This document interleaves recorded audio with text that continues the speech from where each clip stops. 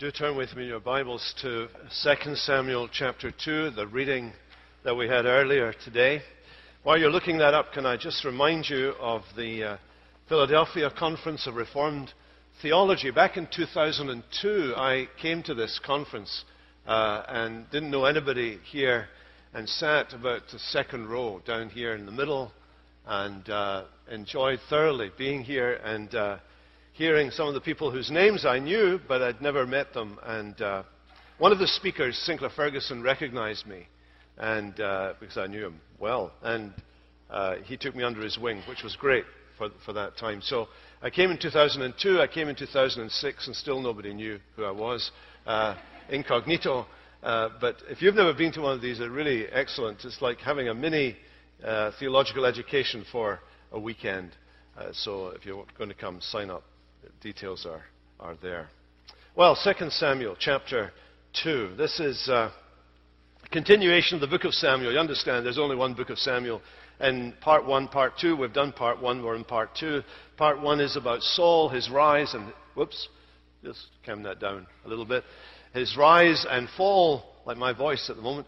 The second part, which we call 2 Samuel, is about the rise of David and the decline of David. Sadly, the decline of David is going to be actually taking up the bulk of the second part of this book.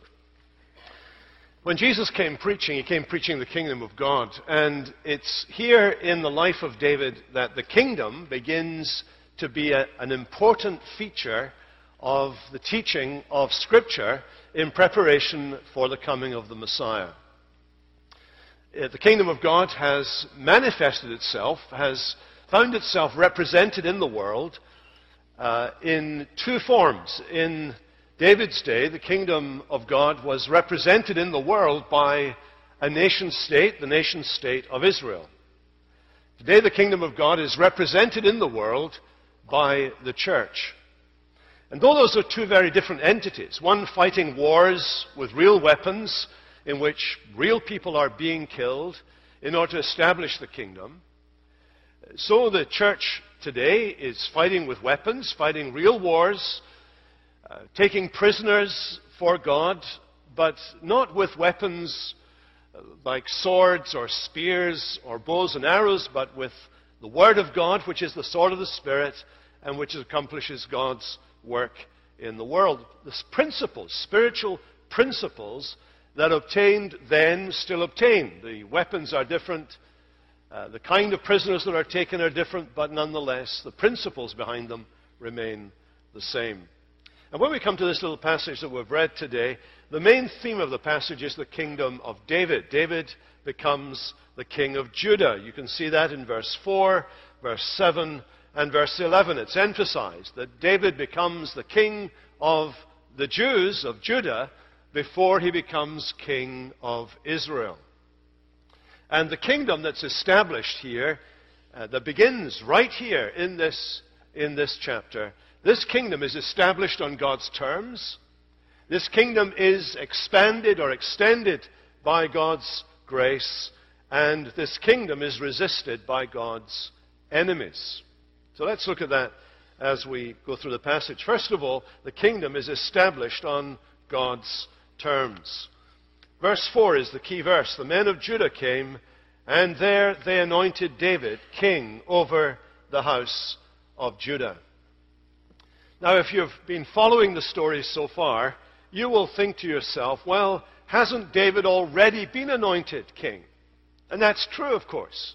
Way back, years before, when he was a teenager. He's now a man of 30 years of age. He's on the verge of old age. Or middle age, rather. And when he was a teenager, long time before this, he was anointed by Samuel privately, in secret, to be the future king of Israel. And when he was anointed then, of course, there was no fanfare. There were no news reports. People generally didn't know what was going on as he was anointed king.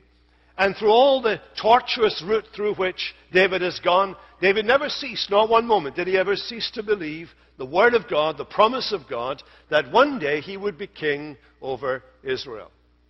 Now it all seems as if everything is coming into place. His enemy, Saul, is dead. His opponents have been scattered. There is now a vacancy on the throne of Israel. It is safe for him to go back home to his native land.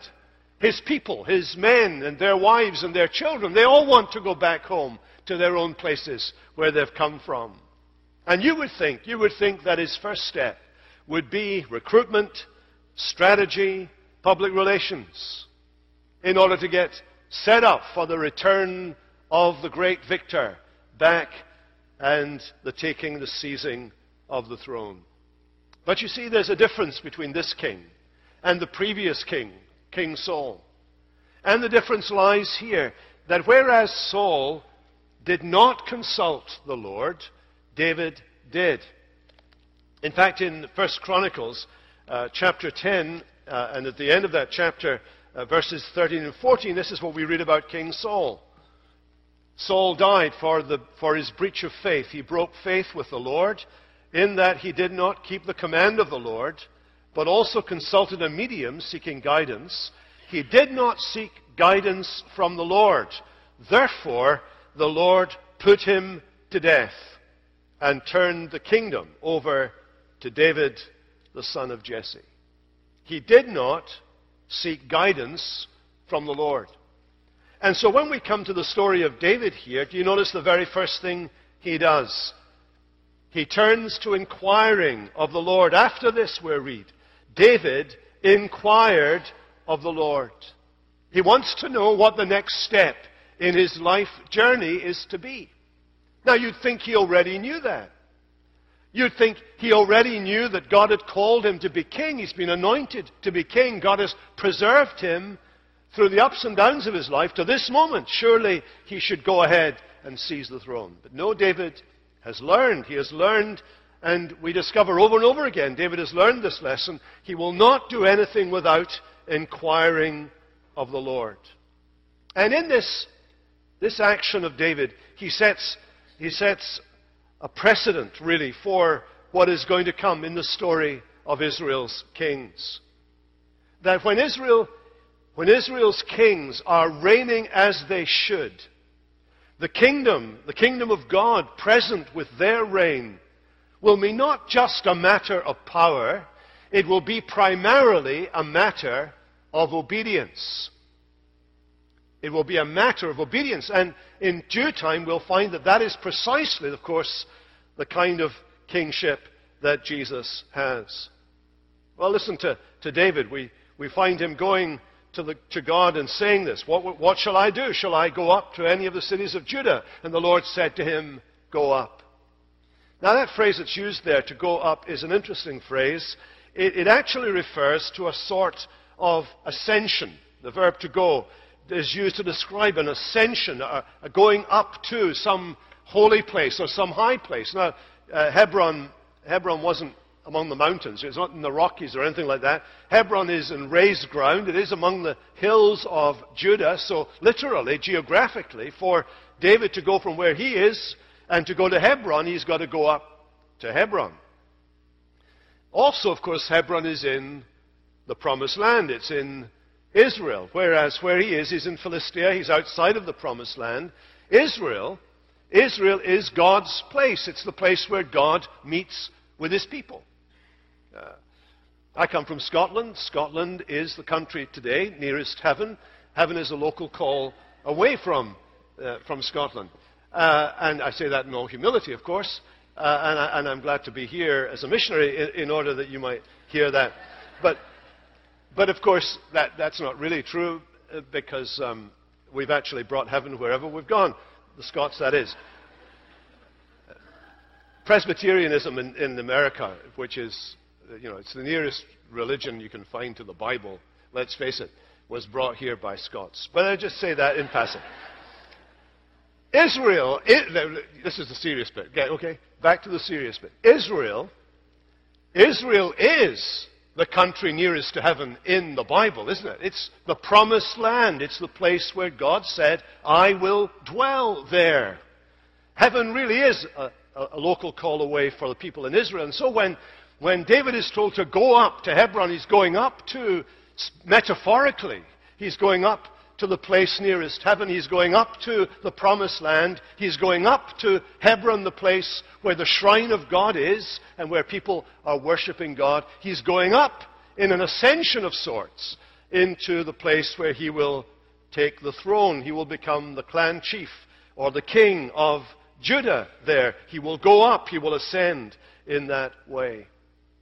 Hebron is remembered in the Bible as the place where Abraham set up his altar in a kind of shadow conquest of the land in God's name way back in their history. I emphasize this because I think when we reflect on the story of David and we think about the template of David's life as a template of the Messiah's coming, I think we can see David's life falling into three parts.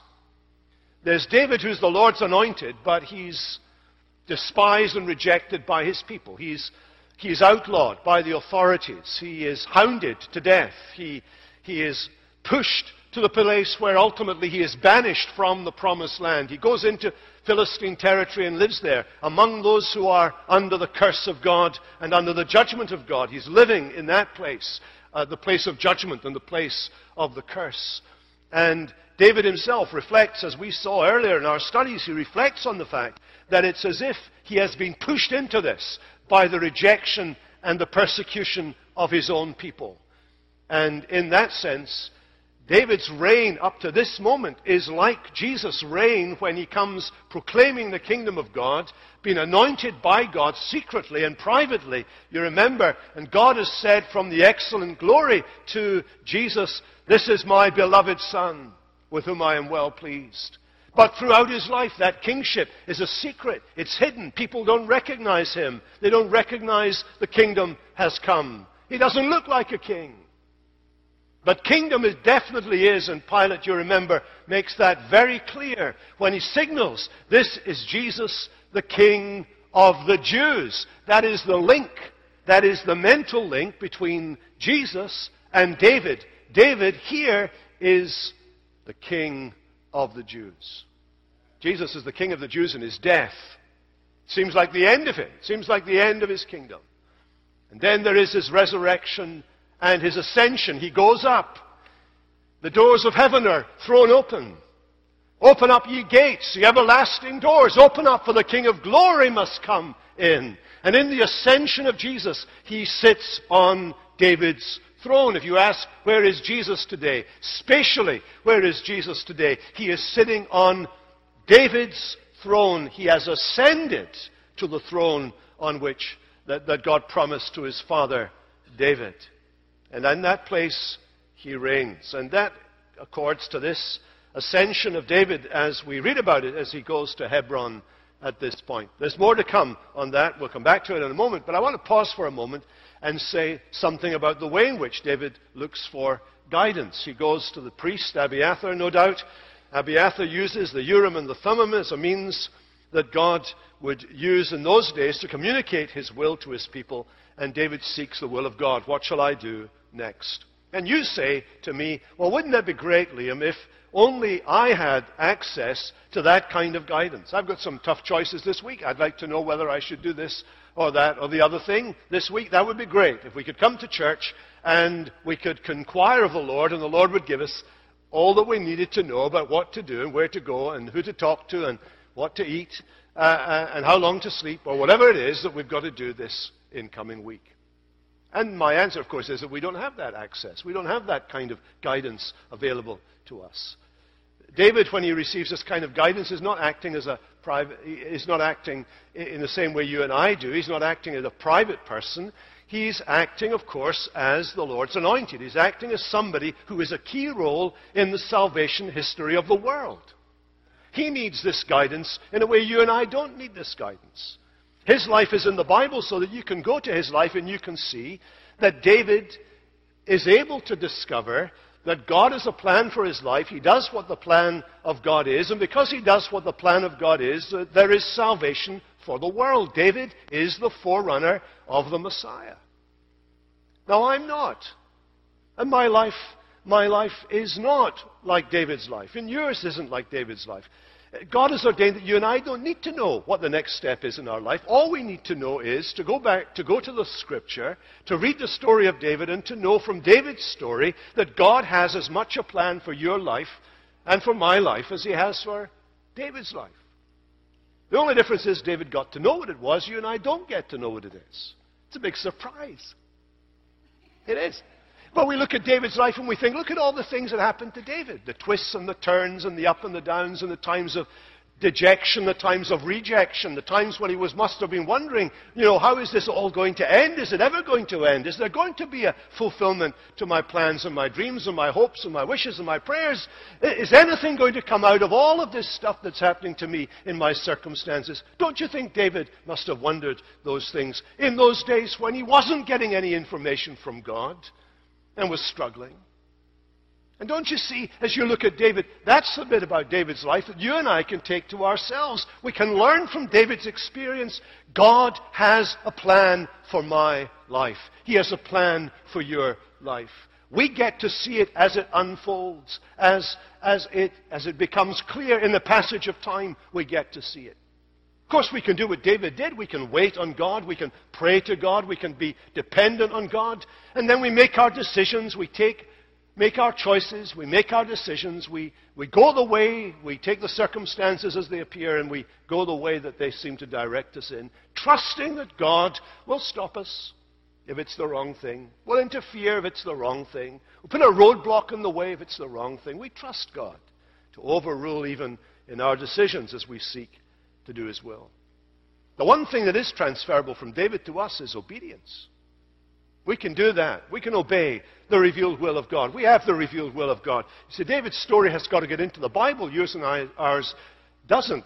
What we have already is the Scripture. In the Scripture, we have the revealed will of God. And when we read the Scriptures together, we can copy David in this. We can be obedient to the will of God as it is revealed. It is a question of obedience. And when we look at David, I think we're meant to see this, that the manifestation of the kingdom in the person of the king is his obedience to God. Now, when we come to the New Testament, when we come to the story of Jesus, what is the hallmark of Jesus' life? The hallmark of Jesus' life from the very beginning to the end is that he must be about his Father's business. He says that when he's about 12 years of age. Right to the very end, when he cries out, "It is finished." What is his preoccupation? It is to do the will of God. In this period of David's life, in the chapters leading up to his ultimately becoming king of Israel, the great feature of David's life has been his obedience to God. The great feature of King Jesus' life is his obedience to God. The theologians talk about his passive obedience and his active obedience. He is actively obedient in all of his life. It's a life of obedience. He is obedient up until and including the time of his death. All of his life is obedience to God. And it's because of his obedience that you and I are able to be saved. Because he is obedient on our behalf. Well, David is obedient. He goes up to Hebron and he is anointed king. And there you have the first fulfillment in the Bible of the promise from the time of Jacob. In Genesis 49, the scepter shall not depart from Judah, nor the ruler's staff from between his feet, till tribute comes to him, and to him shall be the obedience of the peoples. Jesus Christ is sitting on David's throne, and the nations today, represented by many of us here from different nations, and the nations represented by our mission partners out there in the world, the nations are becoming obedient to Jesus. Because the promise, you see, finds its fullest fulfillment in David's descendant who ascends to his place in glory. Another little passing thought as I was meditating on this. You see how the ascension of David here makes sense of the little stories in the Bible. Think of one little story about a woman who's a foreigner. She is a member of a tribe, the Moabite tribe. She She's a member of a tribe which is very often under the curse of God and under the judgment of God, and is the enemy of Israel. And by a series of circumstances, this woman, this girl, finds herself in Israel, finds herself in Bethlehem, and finds there her true love. It's an amazingly beautiful story. I'm going to preach it sometime, and you'll want to be there when I tell that story. I'm going to tell you this.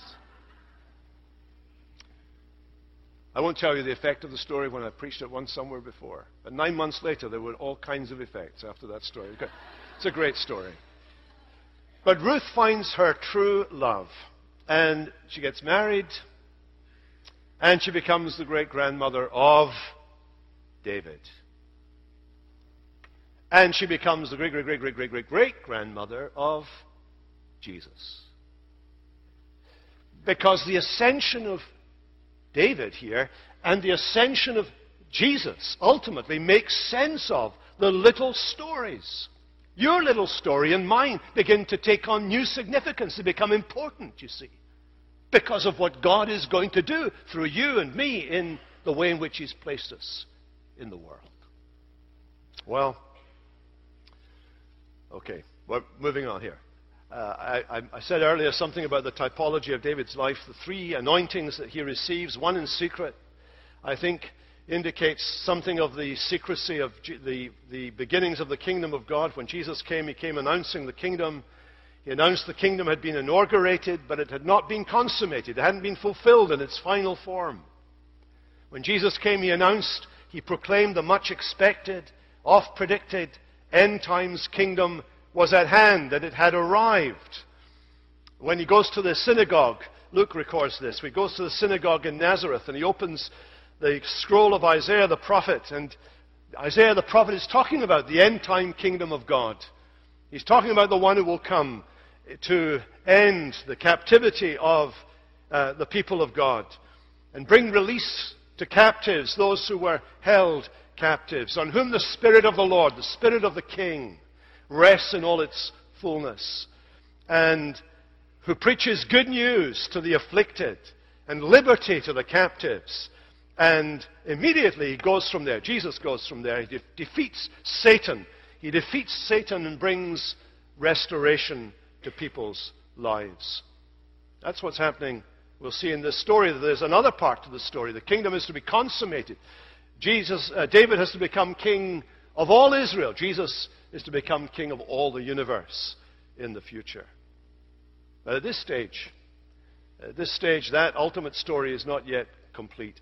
The first stage of David's life, the kingdom is utterly secret as he goes about the Lord's will. Well, let's look secondly. The kingdom is extended through God's grace. What happens now that David has ascended to Hebron? What happens in verse 7 is that he sends out messengers. He sends out messengers to Jabesh Gilead. Now, Jabesh Gilead, the men of Jabesh Gilead, had shown themselves to be heroic. They had come from their Israeli town, and they had penetrated into Philistine territory. They had recovered the bodies of Saul and his sons and had given them a decent burial. This town did not belong to Judah, so David is not their king. This town belongs to another tribe in Israel. These people are still loyal to Saul and Saul's memory, as you can see in verse 5 and verse 7, where David refers to Saul, your master. So how is David now ascended to Hebron? How is David going to deal with these people whose loyalties still lie elsewhere? Whose heart, allegiance, lies elsewhere? What will he do with them? Will he keep a suspicious eye upon them? Will he launch a preemptive strike and neutralize Saul's supporters, potential adversaries? Well, instead of wiping out the city, instead of punishing them, what does he do? He sends messengers. He sends apostles. He sends them people to speak to them and to proclaim to them the overtures of peace and friendship and reconciliation that are on offer from David. Look at verses 5 and 6. He communicates his wish that they should know God's blessing. David sent messengers to the men of Jabesh Gilead and said to them, "May you be blessed of the Lord, because you showed this loyalty to Saul, your Lord, and buried him. Now may the Lord show steadfast love and faithfulness to you, and I will do good to you, because you've done this thing." I want you to see what David is saying here. He's talking about the very nature of God. He's saying that his appeal to them is based upon the very nature of God himself, the steadfast love and faithfulness, the hesed of God. And what he's doing is he's making overtures to these people. He's saying, because this is covenant language, he wants to form a treaty with them, a covenant with them. He wants them to come into a relationship with them. He's saying to these people, I know that your former allegiances were with Saul. You'd made a covenant with Saul. You were faithful in your allegiance to Saul, but Saul is dead. And he points out, do you notice how he points out? There are new facts now. What are these new facts? The house of Judah has anointed me king over them. He's saying there is a new regime. God has anointed me king. God has exalted me. God has made me high. He's put me up here. And what I'm coming to you to say is this. I don't want to wipe you out. I don't want to destroy you. I want you to be in a relationship with me. A relationship that is built on the relationship that is established by God himself. Steadfast love and faithfulness. But if you're going to know that, if you're going to know the blessing of God and the steadfast love and faithfulness of God, David is straight with them. I need you to recognize the new regime. I need you to recognize that there's a king in Israel. The men of Judah have anointed me king. What is he doing? He is issuing a royal invitation to these people to join him and to share in his kingdom and to enjoy the blessing of God. You see, old allegiances and loyalties don't transfer automatically. You have to transfer them yourself. And every one of us in this room, when we're brought into the world, through the course of our lives, give our loyalties and our allegiances to many things. And what King Jesus is saying to men and women is, I want you to give your heart's allegiance to me. I mean, he puts it like this, in a whole variety of ways.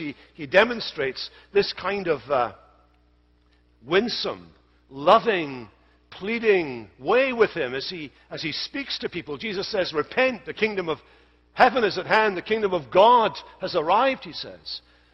And then he pleads with people. He says, come to me, all you who labor and are heavy laden. No matter what you're laboring for, laboring under an illusion perhaps, laboring under a burden of guilt perhaps, laboring because of the sufferings you've been through, whatever you're laboring from is irrelevant. But he says to people laboring under their guilt or their grief or their pain or their suffering, he says, come to me, come to me. Take my yoke upon you.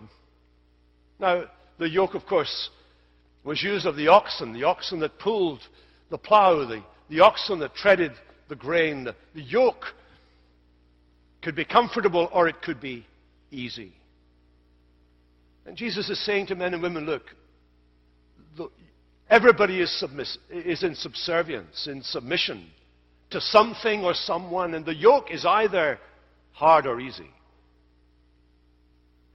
And Jesus is saying to you, my yoke is easy. My yoke, yes, there's authority in coming to me. Yes, there is royalty when you come to me. Yes, there is submission when you come to me. Yes, there is service when you come to me. But I want you to understand, says King Jesus, the steadfast love and faithfulness of God is involved in this.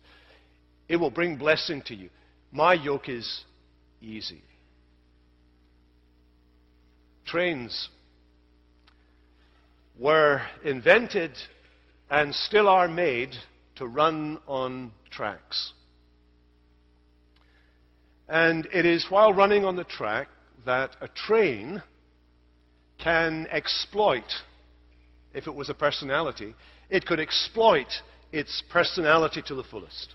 I mean, a train's trainness is demonstrated when it's running on the tracks. If a train, for a moment, should have delusions of grandeur, and if on touring its way through the countryside, the train should look around itself and see people riding their horses in the fields, or people enjoying fishing down by the lake, or people out walking and hiking over the hills, the train should have an idea in its head. I would love to do that. I'd love to be going on the horse over the fields here, or I would love to be down by the lakeside there with them fishing, or I'd love to be hiking in those hills. And if the train should, in its delusions of grandeur, decide to leave the tracks, you know what the result would be. Utter disaster. Because a train fulfills itself, what it is made for, to be a train when it is running on the tracks. Men and women, you were made for God. Without God, it's disaster. Without God in Christ, it is utter disaster. That's why there's death and suffering and sickness and pain and prostitution and people being abused in society. That's why these things are happening in the world. That's why there is racism. That's why there is violence in the world. It's because of the disaster of men and women going their own way, doing their own thing, leaving the tracks, as it were. Jesus says, "Take my yoke upon you." The King who comes, speaking about steadfast love and faithfulness, says to men and women, you become more human.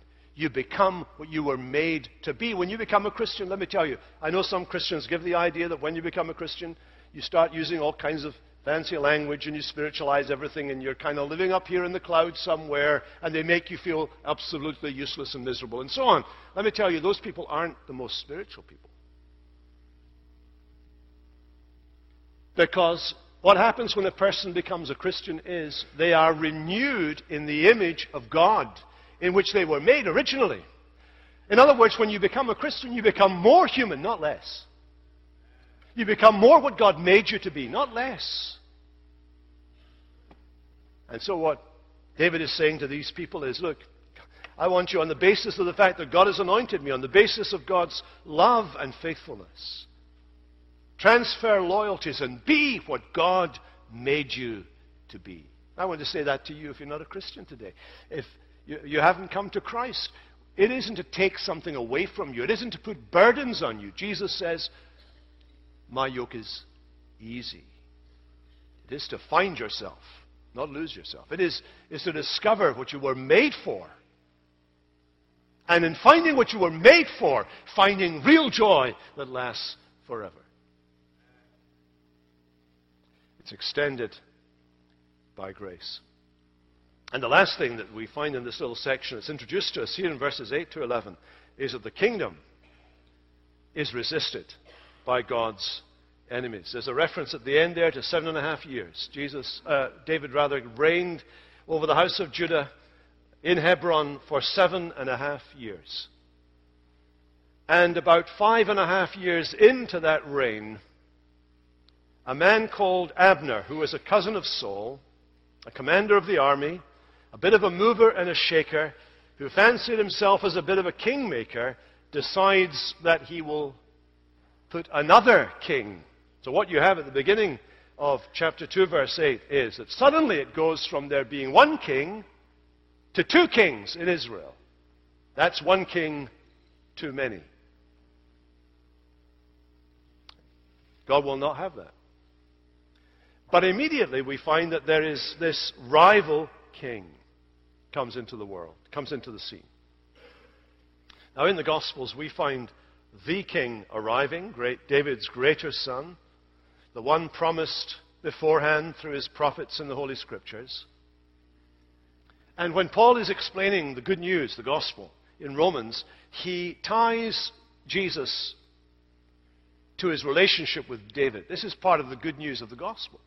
This is how he puts it in Romans chapter 1. God's very own Son, who was descended from David according to the flesh, and was declared to be the Son of God in power according to the Spirit of holiness by his resurrection from the dead, Jesus Christ our Lord.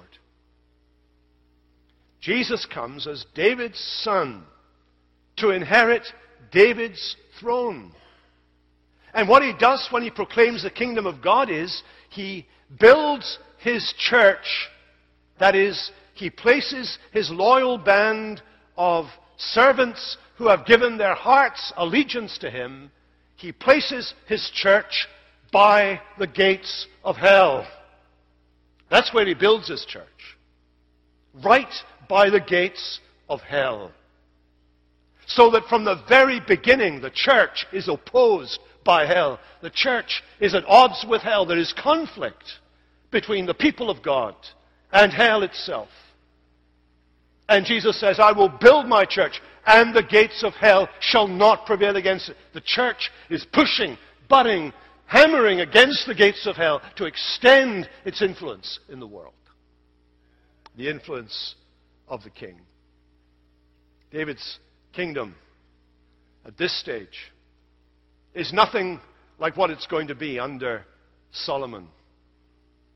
Under Solomon, this little kingdom is going to extend and expand until it fills all of the lands promised to Abraham. It's going to fulfill the purpose of God. All the land promised to Abraham will become part of the kingdom of David.